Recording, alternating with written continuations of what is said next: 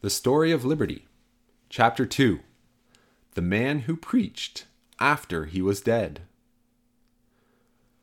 Dr. John Wycliffe has been dead these 40 years, and his bones have been lying the while in Lutterworth churchyard. But it has been decreed by the great Council of Constance that they shall lie there no longer. A party of monks, with pick and spade, have dug them up, and now they kindle a fire, burn them to powder, and shovel the ashes into a brook which sweeps past the churchyard. And the brook bears them on to the Avon, which, after winding through Stratford meadows, falls into the Severn, and the Severn bears them to the sea. But why are the monks so intent upon annihilating the doctor's bones? Because the doctor, who was a preacher, though he has been dead so long, still continues to preach. The monks will have no more of it, and they think that by getting rid of his bones they will put an end to his preaching. They forget that there are some things which the fire will not burn, such as liberty, truth, justice. Little do they think that the doctor will keep on preaching, that his parish will be the world, his followers citizens of every land, that his preaching, together with that parchment and the great piece of beeswax attached to it, which the barons obtained from John Lackland, will bring about a new order of things in human affairs, that thrones will be overturned, that sovereigns will become subjects, and subjects sovereigns. A century has passed since the Magna Carta was obtained, but not much liberty has come from that document as yet. The people are still villains. The king and the barons plunder them. The monks, friars, bishops, and archbishops, a swarm of men, live upon them. They must pay taxes to the king, to the barons, and to the priests, and they have no voice in saying what or how much the taxes shall be. They are ignorant. They have no books. Not one man in 1,000 can read. The priests and the parish clerks, the bishops, rich men, and their children are the only ones who have an opportunity of obtaining an education. There are no schools for the poor. The priests look sharply after their dues, be it a wedding, a funeral, the saying of Mass for the dead, baptizing a child, granting absolution for sin, or any other service. The priest must have his fee. The country is overrun with monks and friars, Carmelites who wear white gowns, Franciscans dressed in gray, Augustinians and Dominicans who wear black. They live in monasteries and abbeys, shave their crowns, and go barefoot. They have taken solemn vows to have nothing to do with the world, to spend their time in fasting and praying. But notwithstanding their vows, none of the people, none but the rich men, can spread such bountiful tables as they. For the monasteries, abbeys, nunneries, convents, and bishoprics hold half the land in England, and their revenues are greater than the king's. In the monastery larders are shoulders of fat mutton, quarters of juicy beef, haunches of choice venison. In the cellars are casks of good old wine from the vineyards of Spain and the banks of the Rhine. And yet the friars are the greatest beggars in the country. They go from house to house, leading a donkey, with panniers lashed to the animal's sides, or else carry a sack on their backs, begging money, butter, eggs, cheeses, receiving anything which the people may give, and in return invoking the blessings of the saints upon their benefactors, and cursing those who refuse to give. They have relics for sale, shreds of clothing which they declare was worn by the Virgin Mary, pieces of the true cross, bones of saints, all very holy. They have a marvelous story to relate of St. Dunstan, who was a blacksmith, and very wicked, but afterward became a good man, and was made Archbishop of Canterbury.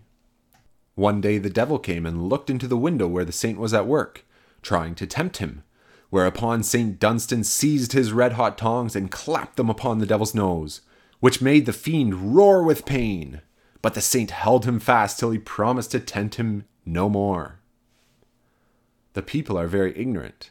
There are no schools. There are none to teach them except the priests, monks, and friars, who have no desire to see the people gaining knowledge, for knowledge is power, and ignorance weakness. The people are superstitious, as ignorant people generally are. They believe in hobgoblins and ghosts. They have startling stories to relate of battles between brave knights and dragons that spit fire and are terrible to behold. St. George, the patron saint of England, had a fierce encounter with a dragon and came off victorious. The peasants relate the stories by their kitchen fires. The nobles narrate them in their castles. The poets rehearse the exploits of the brave knights in verses, which the minstrels sing from door to door.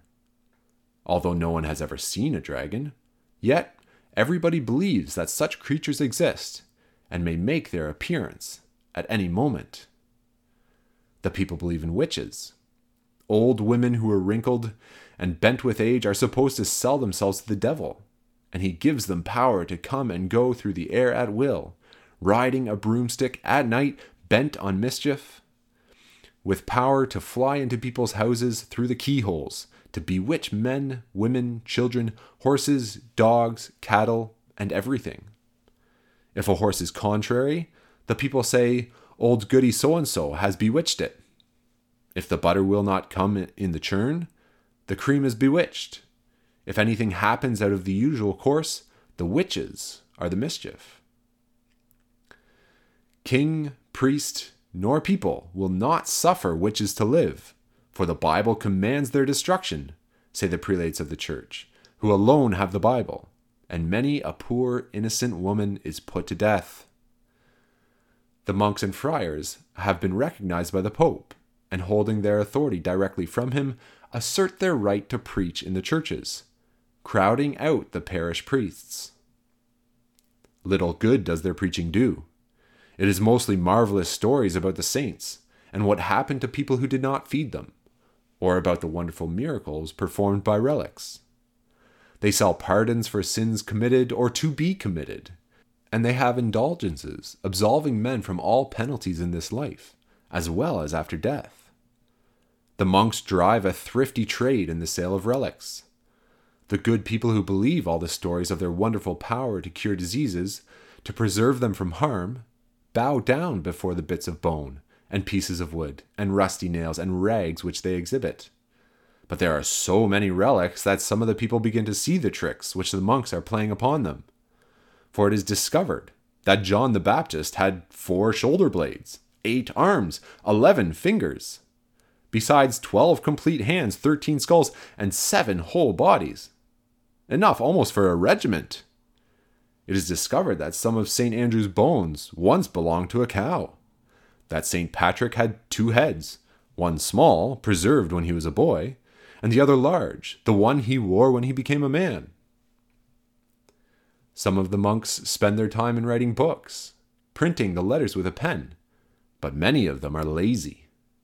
The abbots and bishops are fond of hunting foxes, and ride with the country gentlemen after the hounds and sit down to good dinners in the barons' halls. The parish priests, for the most part, are ignorant. Their sermons on Sunday are narratives of monkish traditions, stories of the saints, which commands to attend Mass. They get up spectacles called miracle plays, acting them as dramas. They ask the women and girls indecent questions when they come to confession, and their lives are very far from being pure. They are so debased that they drink themselves drunk in the village alehouse. If the monks or priests or bishops commit a crime, even though it be murder, the king cannot arrest them, for the bishops have their court, and a man who enters the priesthood is not amenable to civil law. They are let off with a light penance, and then may go on saying Mass and absolving the people from their sins. But if one of the people commits murder, he will have his head chopped off by one of the king's executioners. The priests, however, are not all of them wicked. There are some who, instead of spending their time in the alehouses, or in plundering their parishioners, look kindly after their welfare. Some of them are learned men, educated at Oxford or Cambridge, who exhort the people to lead honest lives. The man whose bones the monks are burning was a good priest, a learned man. We may think of him as attending school when a boy at Oxford, graduating from one of the colleges, and after graduating, he studies theology and becomes a priest and preaches in the Oxford churches. He is so learned and eloquent that the people come in crowds to hear him.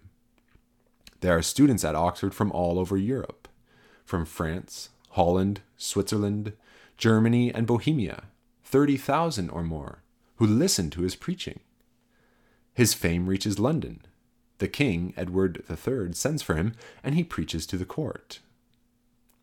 A girl who is as good as she is beautiful, Anne, the daughter of the King of Bohemia, comes to England to be the wife of the Prince of Wales, Richard II. She listens to Dr. Wycliffe and becomes his friend. With her come many of the nobles of Bohemia and learned men. One of them is Professor Faulfash, who has been to the universities of Heidelberg and Bavaria, Cologne on the banks of the Rhine, and to Paris. He listens with great pleasure to the eloquent young preacher, and, when he goes back to Bohemia, carries with him some of the books which Dr. Wycliffe has written. Let us not forget Professor Faulfash, for we shall see him again by and by. Dr. Wycliffe is a good man, and preaches against the immoral practices of the monks and friars. He does not arraign them before the bishop's court for their extortion, drunkenness, or infamous living, but he arraigns them at the bar of public opinion. And that is a great offense in the eyes of the monks, who say that the people have no right to have an opinion. The Pope decrees that men must believe in religion as he believes. There is no appeal from his decree. If a man believes differently, he shall be thrown into prison, tortured till he makes confession, and then he is burned to death and all his property confiscated. Who gave the popes this authority? No one. They took it, and having taken it, they intend to keep it. The Pope commissions a set of men to hunt for heretics. They are inquisitors, or men who ask questions, and have power to put men to death, to torture, to confiscate property. We shall fall in with them farther along in the story. Notwithstanding the Pope professes to be holy and incapable of doing wrong, Dr. Wycliffe informs the people that the priests, the monks, the bishops, and the Pope himself are sinful, like other men. He maintains that the king is superior to the Pope in his own realm, and that he has a right to put a stop to all the swindling and extortions of the monks and to punish men who commit crime. They cannot tolerate such preaching, for it makes the king greater than the Pope. It is the exercise of an individual opinion, the beginning of individual liberty. Dr. Wycliffe is a heretic, they cry. That is a terrible accusation. A heretic is a fellow who does not believe as they believe. A man who does not believe that the Pope can do no wrong, that he is not superior to kings, is worthy of death. He ought to be burned. It is the duty of the Pope, the bishops, and the priests to prevent the spread of such opinions. If a man is afflicted with a cancer, is it not the duty of the physicians to cut it out, to burn it with fire? The Pope and the bishops are God's physicians, and they must destroy all heretics, so they reason. But who gave them this authority over the beliefs of men? No one. They took it, and have exercised it so long that they honestly believe that they truly are God's agents, and that it is their duty to exercise it, and to exterminate all who do not believe as they do. So at this period, the intellects and consciences of men are in slavery. Dr. Wycliffe is summoned to appear before the bishop's court, in the palace of the Archbishop of Canterbury, a great building which stands on the bank of the Thames, in Lambeth Parish, London. On a day in January 1378, the bishops in their flowing robes sit in the council chambers to try the man who has preached such obnoxious doctrines. All London is astir.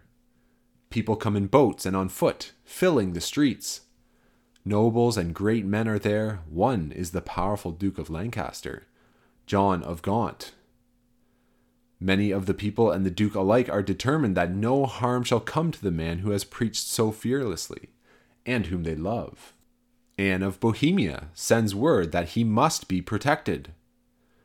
The bishops do not dare to put him in prison, but they report him to the Pope, and the Pope sends a bull, not an animal with 4 legs and 2 horns and ferocious, but a piece of parchment with a ribbon and a round piece of lead attached to it, which is called a bulla.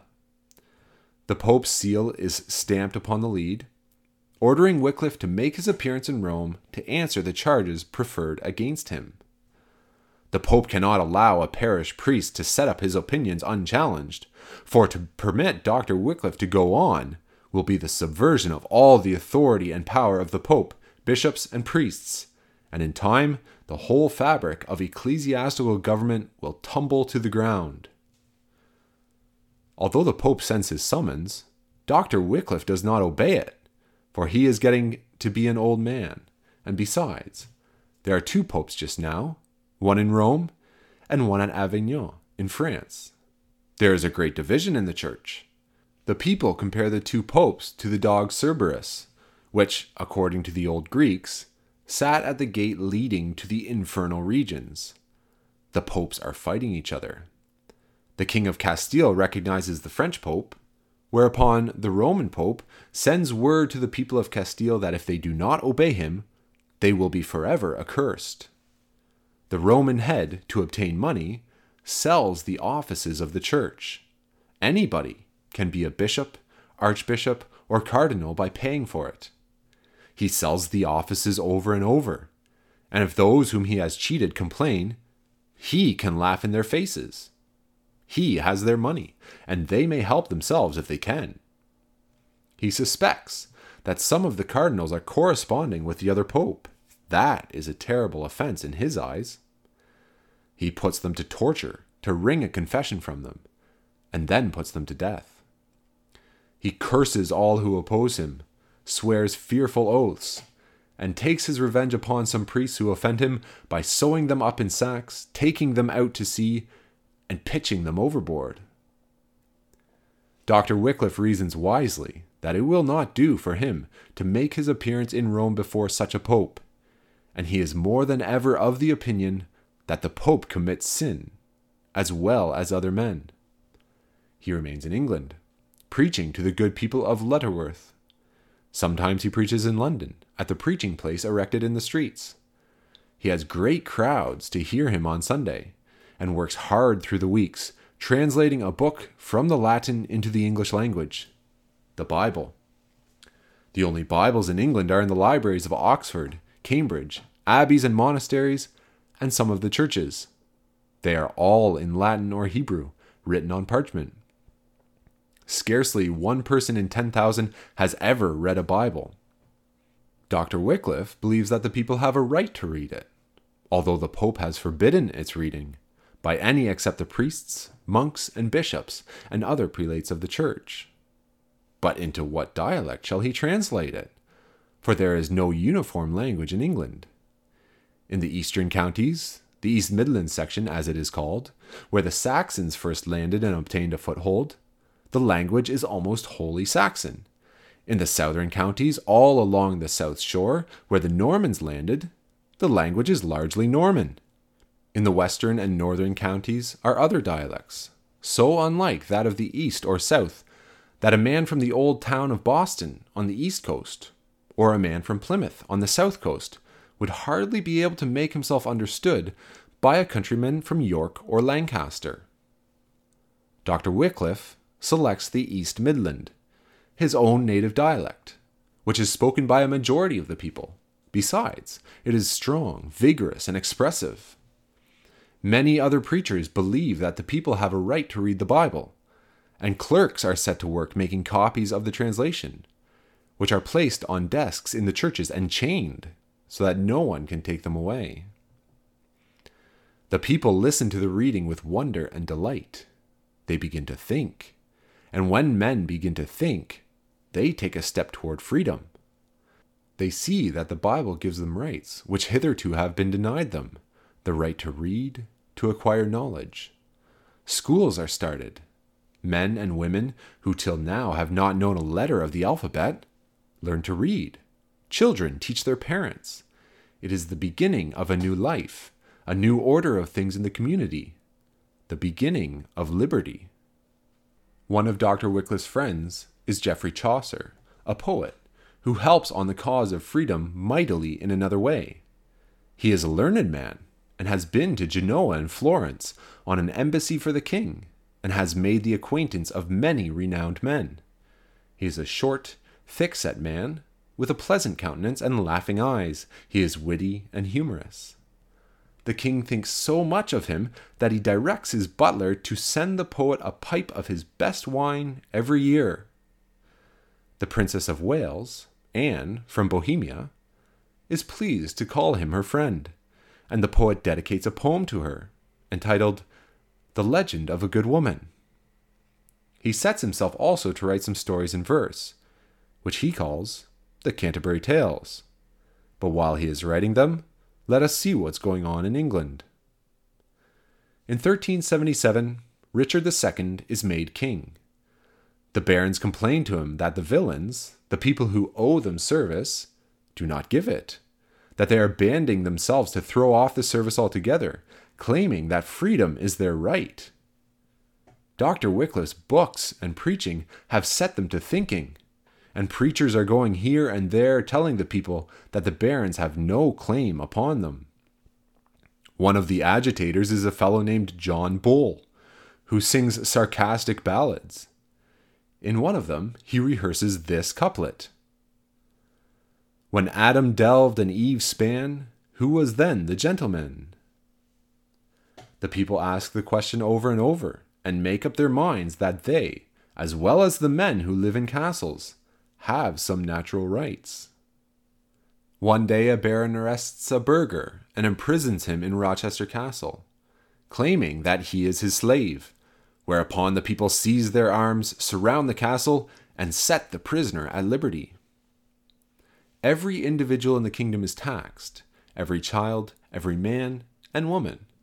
A child must pay so much, a grown person more. A tax collector comes to John Walter's house. Walter earns a living by laying tiles on the roofs of houses.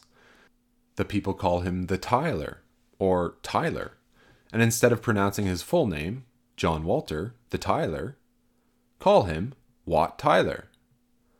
He has a daughter, just growing to womanhood. She must pay a full tax, says the collector.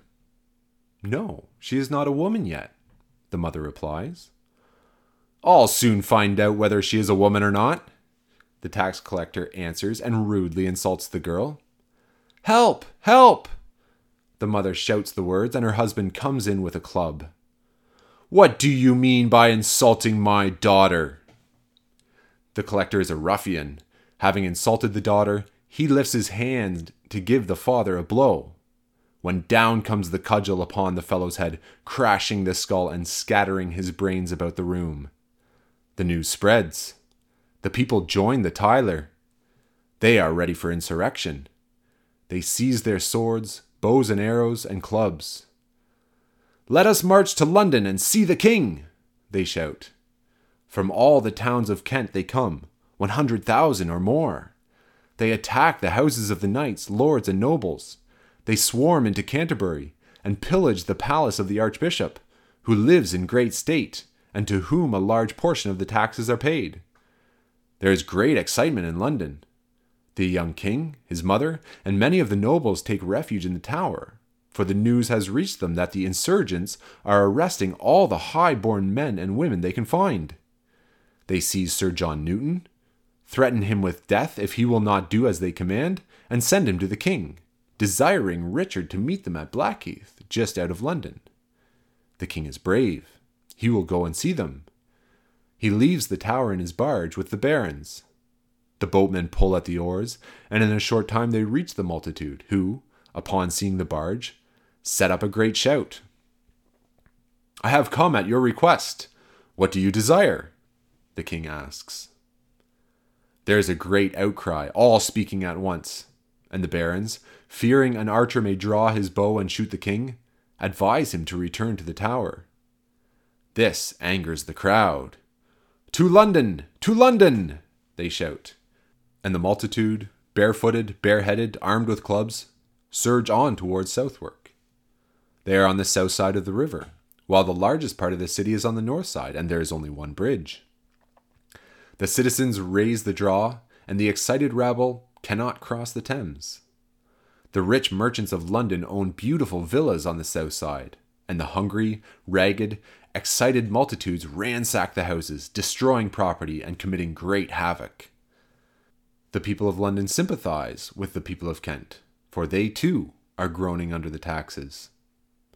We will let down the drawbridge and permit them to come into the city. We will show them that we are their friends, and then they will be quiet, the Londoners say to each other. The drawbridge is lowered, and the great black crowd pours across the bridge. The people give bread and wine and liquor, which excite the insurrectionists all the more.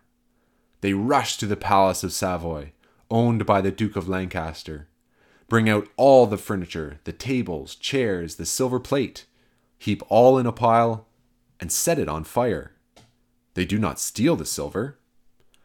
One man undertakes to secrete a silver cup, but the others pitch him upon the fire. We are here in the cause of truth and righteousness, not as thieves, they say. What shall the king do?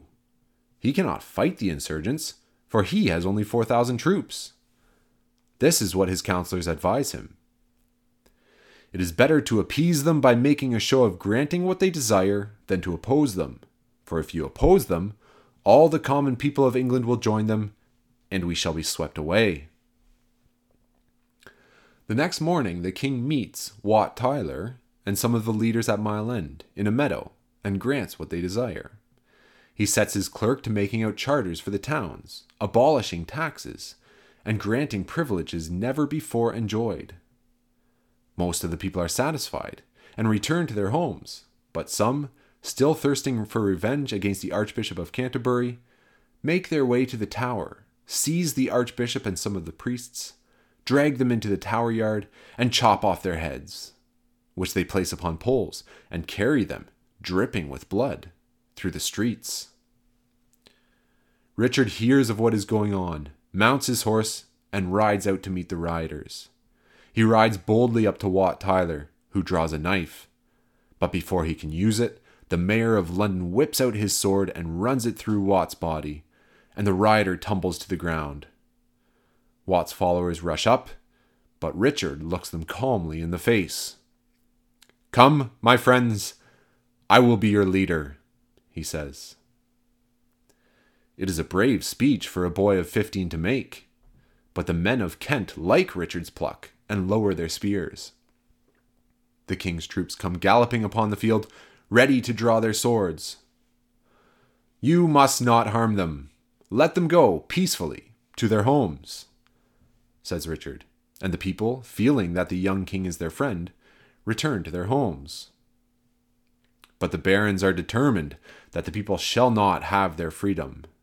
The bishops are angry over the death of the archbishop, and demand that punishment shall be meted out, not to those who were instrumental in putting him to death, but upon all the people, in the revoking of the charters which Richard had just granted. What can the boy do? Are not the barons, lords, bishops, and great men wiser than himself? He cannot stand alone against them. He complies with their demands, but recommends Parliament to give the people their freedom. "Give them their freedom?" the barons exclaim. "Never will we be deprived of the service which they owe us." "Dr. Wycliffe's pernicious doctrines are at the bottom of all of this," the bishops, the monks, and friars exclaim. The lords pass a law, which the bishops think will put an end to the mischief, in which the sheriffs are ordered to put all heretics in prison until they justify themselves before the bishops. The only appeal from the bishop's court is to the Pope, who is sewing men up in sacks and casting them into the sea. The commons will not consent to such a law, and so the Magna Carta begins to protect the people. The Pope sells a fat office to an Italian. The office is an abbot's position in the bishopric of Wells, but the bishop of that diocese does not relish it, nor do the other bishops, for the next ship may bring other Italian vagabonds to plunder the people. they join in declaring that the right of appointment belongs to the king and not to the pope. Whereupon the pontiff, who pitches offending priests into the sea, excommunicates them. That is, he threatens to shut them out of heaven if they do not ask his pardon. Perhaps the bishops think that a man who tortures cardinals to death because he suspects that they are working against him, who sells offices in the church to the highest bidder, even though he be pope, may not, after all, hold the keys of heaven, for they persuade Parliament to pass this law. All persons who recognize the Pope at Rome as being in authority superior to the king shall forfeit their lands and all their property, and have no protection from the king. The bishops are members of Parliament, and by obtaining the passage of such a law, array the nation on their side. Little do they dream of what will come from this action of theirs. They do not mistrust that when a century has rolled away, a king, Henry VIII, will pick up this act and use it as a sword against the Pope and strike a blow which will split the church in twain. We will see by and by how it came about. The people are fast becoming heretics, or lollards, as the monks and friars call them, comparing them to tares, or lolium, in a field of wheat. The poet Geoffrey Chaucer is sowing tares very effectively in a quiet way. He has completed his story in verse, and the people are reading it. He has written it in the East Midland dialect, adding some Norman words to give it grace and beauty. It describes a party of pilgrims who meet at the Tabard Tavern in London on their way to the shrine of Thomas Becket in Canterbury Cathedral. Becket was a priest, arrogant, self-willed, who refused to acknowledge the superior authority of the king, Henry II, and who was put to death by some of the king's friends. But the Pope humbled the monarch, who was obliged to kneel naked before Becket's tomb, while the monks lashed his bare back with a bundle of sticks. He found that the Pope was more powerful than himself. To make a pilgrimage to somebody's tomb, to say paternosters and Ave Marias over the bones of a dead monk or nun, is supposed to be a meritorious act. And so all over England, over Europe, men and women are making pilgrimages. Among the pilgrims who travel from London to Canterbury are a priest, a monk, a friar, a pardoner, and a summoner. The pardoner has pardons for sale. The summoner is the sheriff, who brings offenders before the bishop's court. Although the monks and friars have vowed to wear coarse clothes and live on mean fare, none are better dressed than they. None live so luxuriously. The poet is one of the pilgrims, and describes his fellow travelers. A monk there was, of skill and mastery proud, a manly man, to be an abbot able, and many a noble horse had he in stable. I saw his large sleeves trimmed above the hand with fur, the finest in the land. His head was bald and shone like polished glass, and so his face, as it had been anoint, while he was very fat and in good point. Shining his boots, his horse right proud to see, a prelate proud, majestic, grand was he. He was not pale, as a poor pining ghost. A fat goose loved he best of any roast. A friar there was, a wanton and a merry, licensed to beg, a wondrous solemn man. His pockets large, he stuffed them full of knives, and pins or presents meant for handsome wives. The biggest beggar he among the brothers. He took a certain district as his grant, nor would he let another come within his haunt. A summoner there was, riding on a pace, who had a fire-red cherubim's large face. Pimpled and wrinkled were his flabby cheeks, garlic he much loved, onions too, and leeks. Strong wine he loved to drink, as red as blood. Then would he shout and jest as he were mad. Oft down his throat large draughts he poured. Then, save in Latin, he would not speak a word. Some sentences he knew, some 2 or 3, which he had gathered out of some degree. No wonder, for he heard it all the day, and surely, as you know, a popinjay can call out what, as well as any pope. You could not such another partner trace, for in his pack he had a pillowcase, which, as he said, was once the Virgin's veil.